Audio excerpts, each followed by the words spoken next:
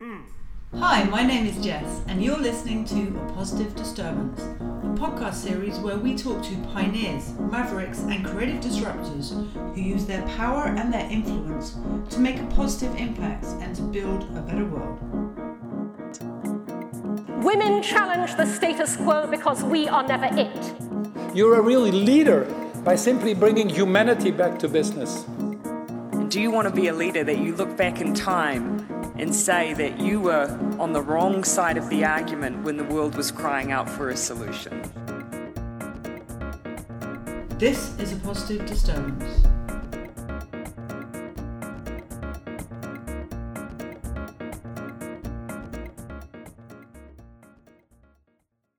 Hello there, my name is Jess, and I'm the other half of the Humble Brag. And today I'm speaking to someone who I think is a bit of a legend. It's Jason Fulton. He's the founder of Amsterdam's leading consumer insights agency, which is called This Momento.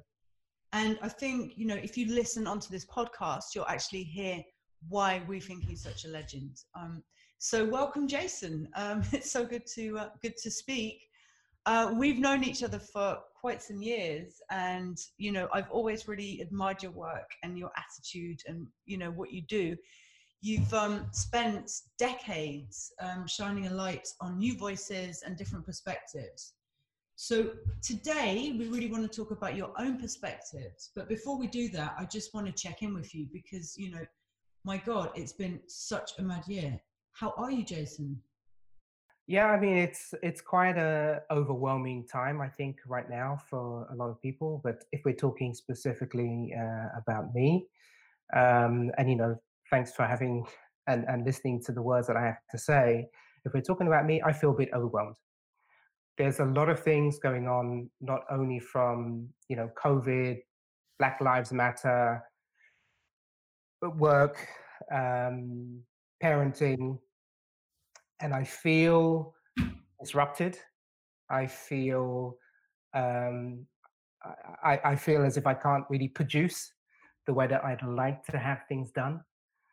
I'm a kind of planner at heart, although I have my creative side. I'm a planner at heart, and I find it very difficult to plan.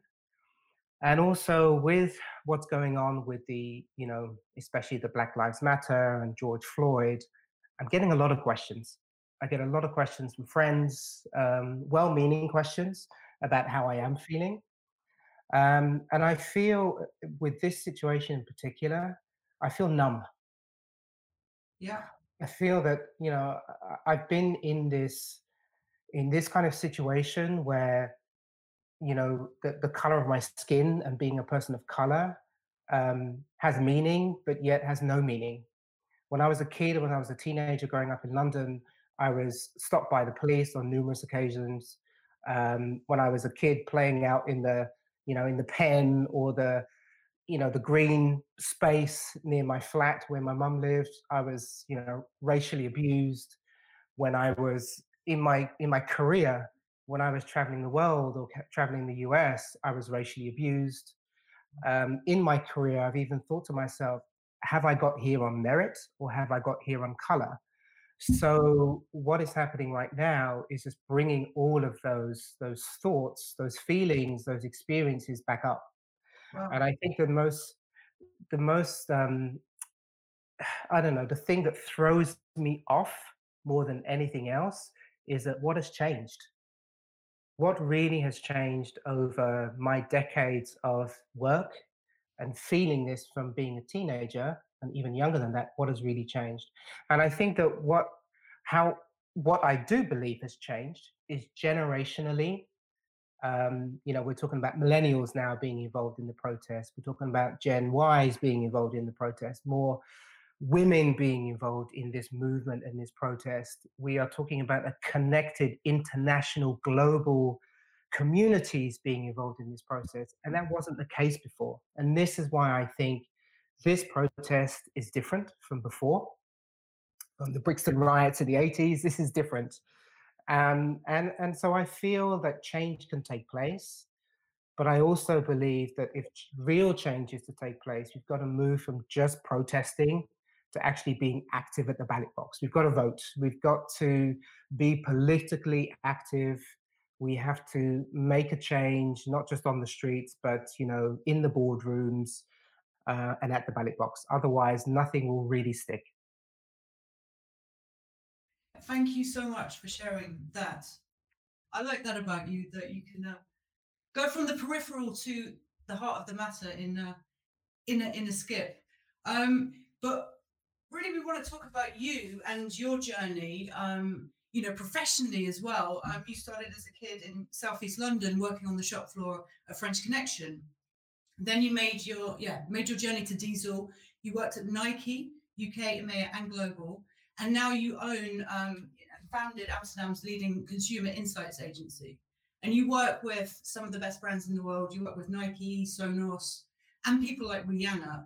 So I'm just really interested in what were the kind of triggers and the moments that helped you get on this journey. Like what did that look like, and what really inspired you to go where you did? I think that the thing about the journey that I have is that there are significant touch points throughout that journey which have contributed to what I do now. So I started out doing a design degree in London, and that taught me design thinking. It wasn't called design thinking then, it was just called design. But it taught me design thinking, how to put people first, consider what their needs are, and then design something in order to fulfill their needs. Working at French Connection after that, because I was broke, it was a recession then as well. Working on the shop floor at French Connection taught me how to connect with people directly. In a 5-minute period of time, 10-minute period of time, you needed to convert a conversation into something to do with business. So I took those experiences, understanding design, understanding working with fulfilling a need, understanding sales, retail, customers, product, experiences, putting all of those things together into an agency which provides that experience to a client who is looking to get closer to their customer, getting closer to communities, getting closer and improving their retail. And I'm able to sort of dial in those experiences throughout this 10 years of my company, but being within this industry for around 20, nearly 25 years. Wow. But I think the interesting thing about what you do is it's not just connecting the dots, it's also finding those voices. It's more than dots, it's the voices, and somehow engaging those voices with the brands, and the other way around, the brands with those voices. And I find that really fascinating. And I just wondered if you could talk a bit more about those voices. I mean, let's be honest. The experience that I've had in these 20 plus years has taught me to read brands. Right. It's taught me to read teams within the brands, and it's taught me to read how to find the right people. Most of the time, when people come to see us, they want to engage with us. They want to engage with their target consumer.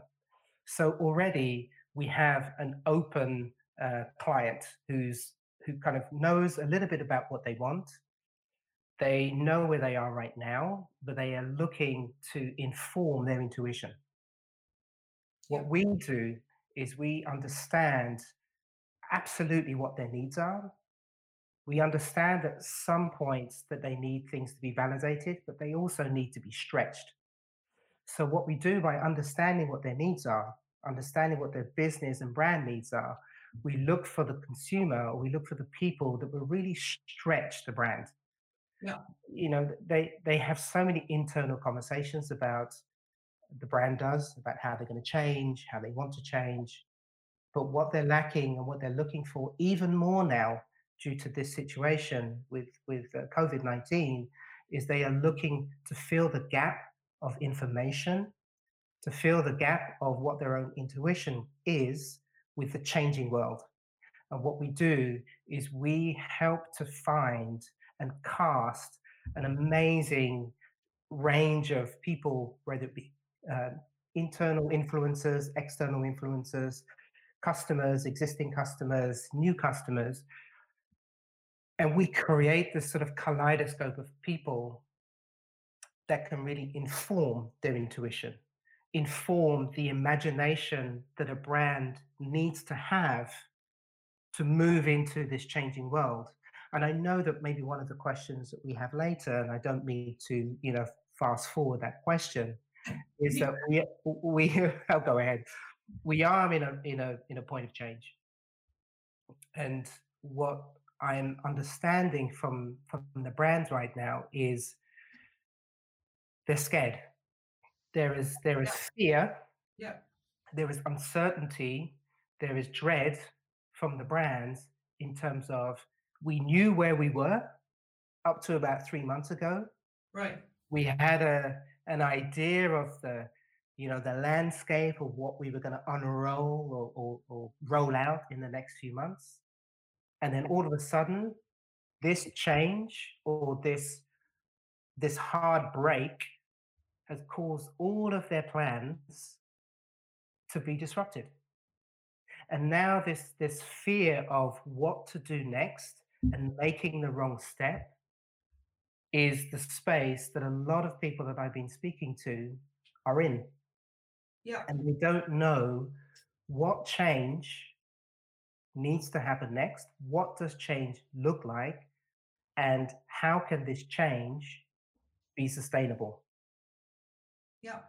And how does it sound as well? Because I think people are also really looking for the words. I think brands are looking for the right thing to say, but how do you know what the right thing to say is? And I think that that question about what is the right thing to say, it's about the informing the intuition. I think the brands know their intuition, or authentically from their history, from what they want to stand for their platform, from their values. They know what they want to say.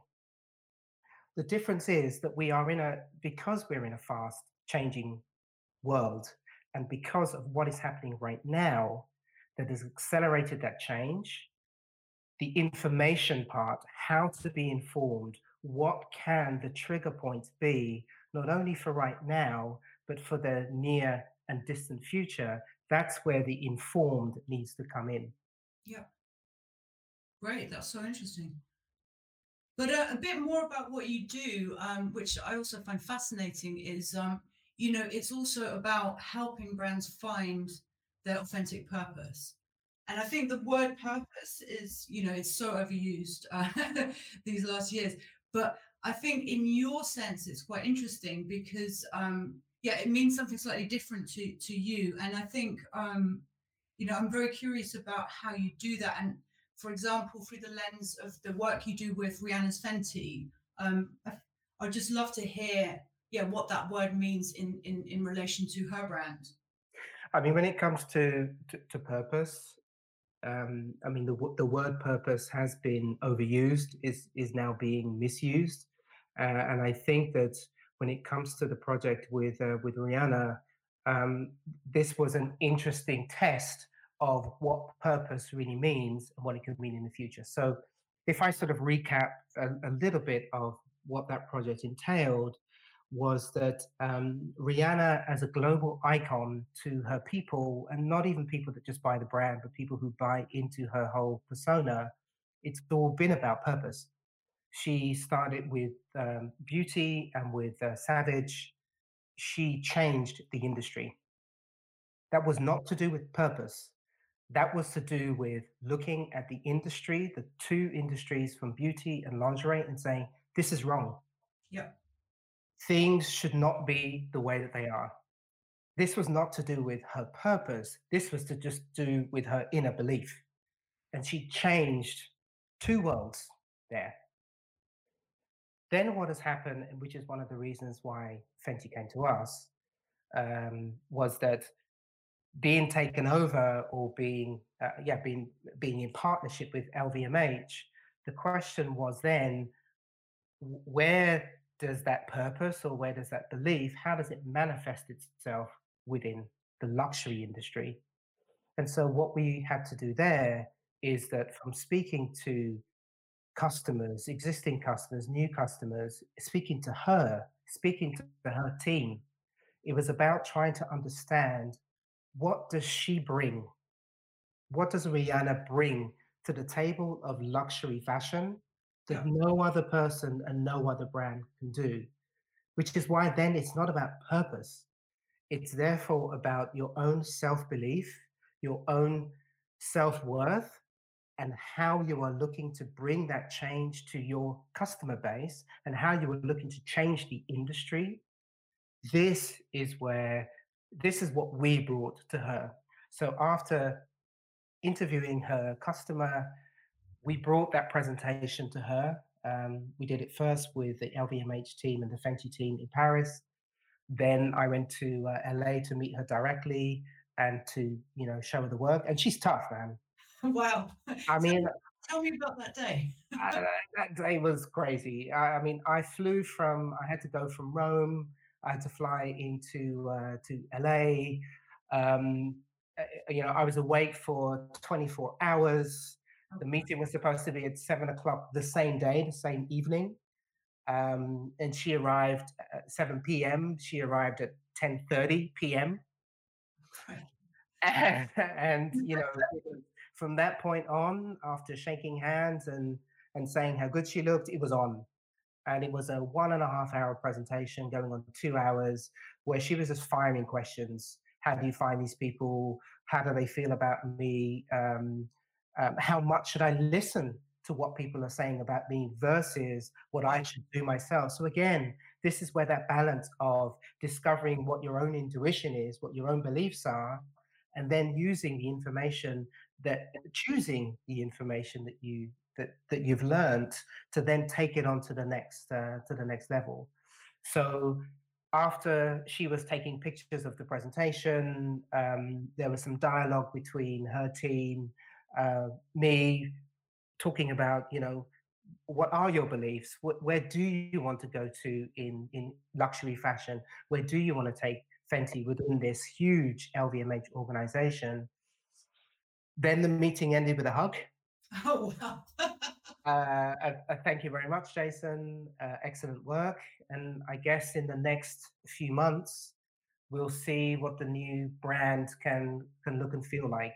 But it was an amazing experience. I really felt that I could contribute something to her thinking, her team's thinking, and that's what we're all about. We're trying to bring the consumer's voice, be advocates for the consumer voice around that decision-making table, so that the communities that contribute so much to her brand, to any brand from Nike, Nike SB, Carhartt, Work in Progress, those communities whose voices are sometimes not heard, we enable those communities' voices to be brought to the table where those decisions are made.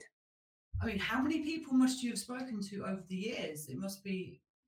It's about 4,000 people. Wow, that's And insane. I think that what's really important there as well, Jess, is that we're not a quantitative consumer agency. No, So for people listening to this, they may say, well, 4,000 people in 10 years, that's not a lot of people. Where it's not. It's not if you think quantitatively. Monkey. This. No, exactly. It's not if you think quantitatively. I mean, it's it's a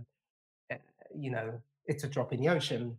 But the thing about what we do is that we are the drop that goes into that ocean. We are about finding the quality and the insights from the right people that can really contribute to a brand's change. So I would say the 4,000 people that we've met, 80%, 85% of those will be either customers or consumers, let's say, whereas the other 20% will be influencers, experts, but also the thing that I'd like to say makes me feel really confident and love what I do is that we bring the clients along for the ride. Yeah. They have to participate, Wow.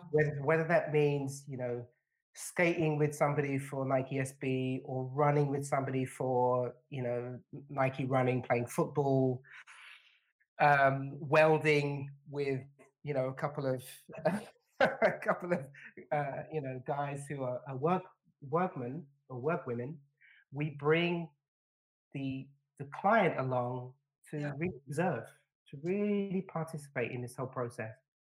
And because you do talk about participation a lot, that's something that comes up whenever we have a little catch up. Is there anything else you want to say about this idea of participation? Well, I think that, I mean, look at where we are now, Yeah. right? If you look at where we are with this whole the protests, everybody in the world is participating on a global scale. If you look at a micro level of what's been happening with COVID-19, everybody has been pulling together for their community and doing what they can on a hyper local scale.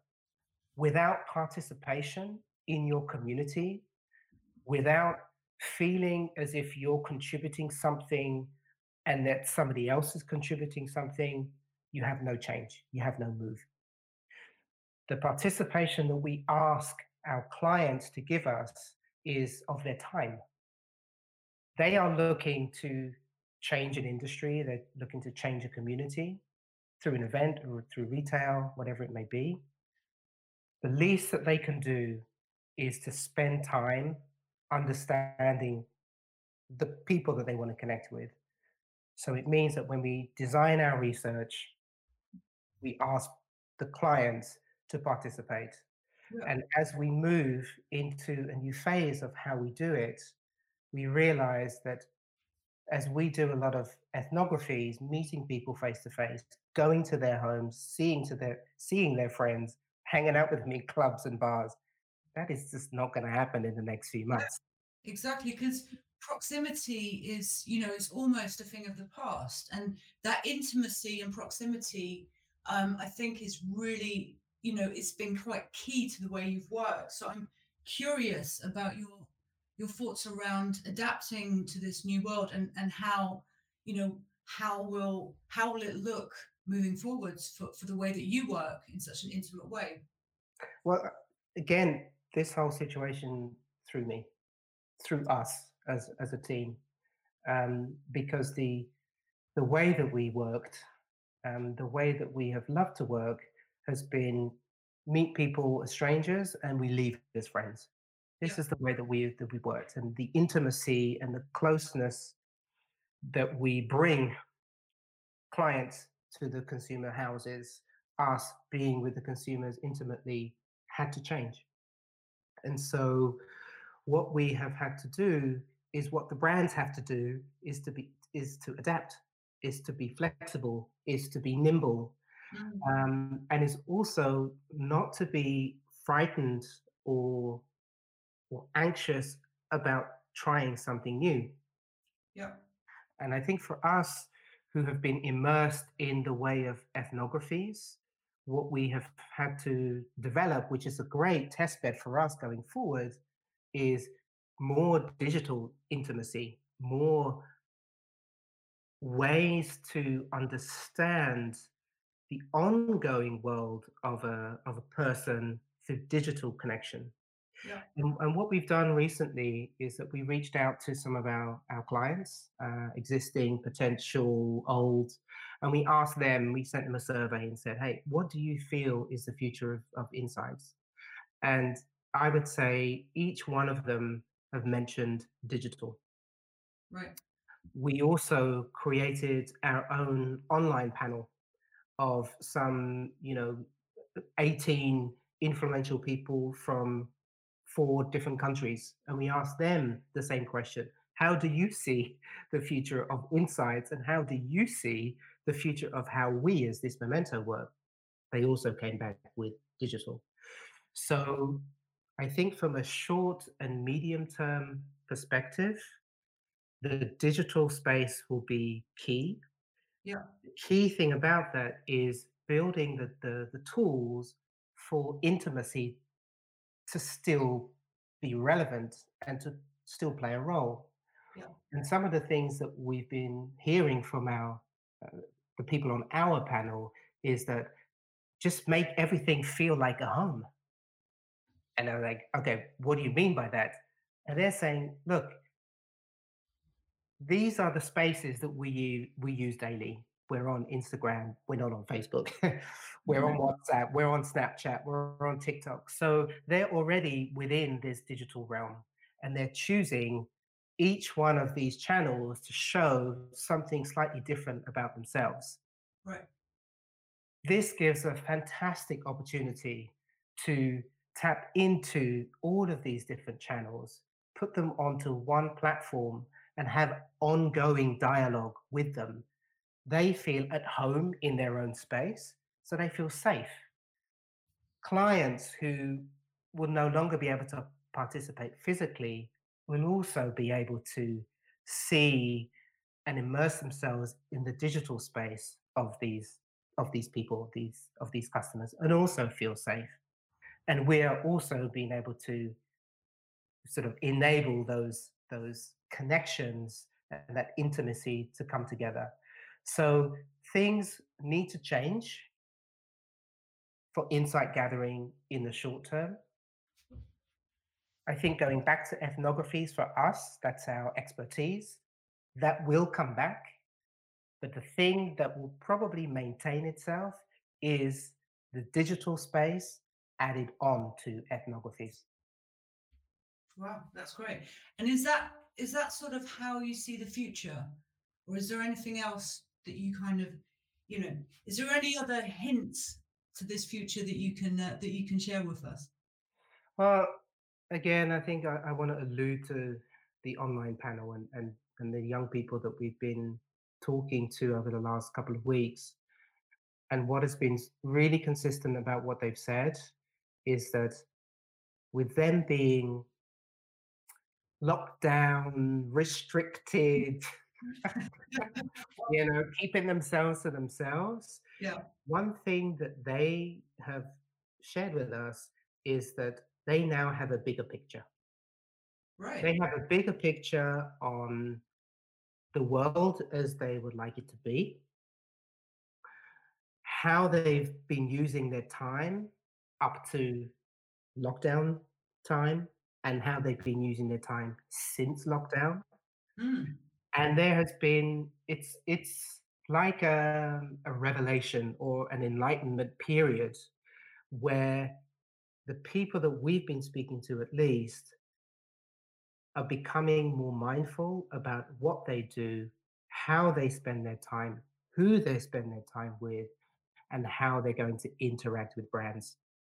So, this mindfulness and this conscientious consumption, not just of brands, but of their communities, of their friendships, is something which has really come to the fore. The other thing that we've noticed from the people that we've been speaking to is their reaction to brands. Within this space, with these two things which are going on, which is they are very critical of brands which could be seen to be leveraging either one of these pandemics. Right. Yeah. Because you could argue, and Joshua Anthony did, the boxer did yesterday in London or over the weekend, he said racism is a pandemic. Yeah. You could argue that in both of these pandemics, brands could be leveraging this to put themselves into a new space to get new brand fans. And this is something that I am very concerned about as a person of color, as a Black person.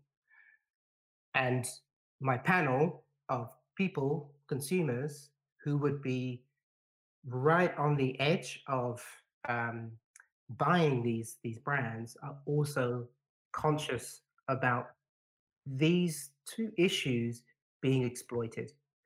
And so what we're getting back from our panel is that they want fearsome, or sorry, they want fearless leadership, and they want fearless expression. They want brands to not only participate in the narrative, in the issues, they don't just want temporary translations in terms of campaigns. Nike's campaign for both. Nike's campaign for the race issue and Nike's campaign for the staying at home. They're wonderful words, but until these words start to translate into something tangible within how the brands are hiring people of color, women, and other people from other places of diversity, unless brands start to be more consistent and more open about how they will make this change that they keep talking about, that they are jumping on and saying, hey, we need to be more safe, we need to be more hygienic, we need to think about our health workers, we need to think about our communities, we can't be as selfish as we were before, the world is going to change. Prove it. We can't let racism continue. We need to have more diversity. We need to put Black people, Black communities, people of color on a platform.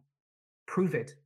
And me, as a person who is lucky enough to have these conversations with the brands, me and the team who are lucky enough to be meeting the target consumer of these brands, can say, yeah, literally walk the walk, put your money where your mouth is. What are you going to do to make this change sustainable? And the brands that don't, they really risk being cast to the side for a very long time. Because on these two pandemics, we are looking at global change. Thank you so much for sharing that. I'm almost silent with awe. Oh, really? With awe? Okay. So I'm going to move on to something a little bit more personal, just to finish our conversation. I'm just really interested in you as a person and as a father, and I just wanted to, get some thoughts on being a father right now. Obviously, with everything that's going on, I'm a mum. It's very difficult to have these conversations with your kids, but also I'm just curious how being a father affects the way you approach your work as well. And do you see things a little bit differently? Well, yeah, that's a multifaceted question as well. I'm a father of two girls. The eldest one is 6, the youngest one 4. They are mixed race girls, and the levels that I'm talking about here is, Jessica, I grew up without my father being around. So from a fundamental standpoint, me being available to my daughters whenever is possible is fundamental. This is where the whole thing starts. Now, as girls of color, this now adds an added dimension. I always knew that if I was lucky enough to have girls, and if I have girls of color, which I do, this will be an issue for them throughout their lives. Being a woman and being a woman of color, this will be an issue within their lives. So what I have been trying to do, and maybe they're a little bit too young to understand, but throughout their lives up to now, I've been trying to explain to them about differences, explain to them that they are from two different cultures, from two different colors, and they need to respect the cultures and colors that they're coming from. This is fundamental. When it comes to the lockdown and the restrictions, I mean, this is a different story when it comes to running a business and also being the father of 2 children. It's about being fair. It's about being fair to the mother and not putting it all on, the mother's shoulders to say, hey, I've got a business I need to take care of. Yeah, she's got work that she needs to do as well. So it's about, hey, 50-50. We need to do this equally. It's about being available for my children, even at the potential cost of what it's doing to my business. I mean, as you know, with homeschooling and the disruption of not being able to focus so much, not being able to produce as much as you would want to, you start to realize the things which are really important. My business is important, my team is important, but my girls are front and center. And if I know that they are happy, healthy, content, and aware, and that is the foundation that they can grow from, everything else that I will do behind that with my team, with my company, with my clients, with the people that we work with, will just fall into place. The most important thing is the elevation and the responsibility and the fatherhood that I never had is there for my children. Oh, thank you, Jason. That's really, really, really special. Thank you, Jess. It's been, yeah, go ahead. It really was so lovely and so deep and really meaningful and really interesting. So I hope the people listening feel the same. So do I. And have a really good week. Okay, we see each other soon. Yeah. Bye. Thanks, Jess. Bye.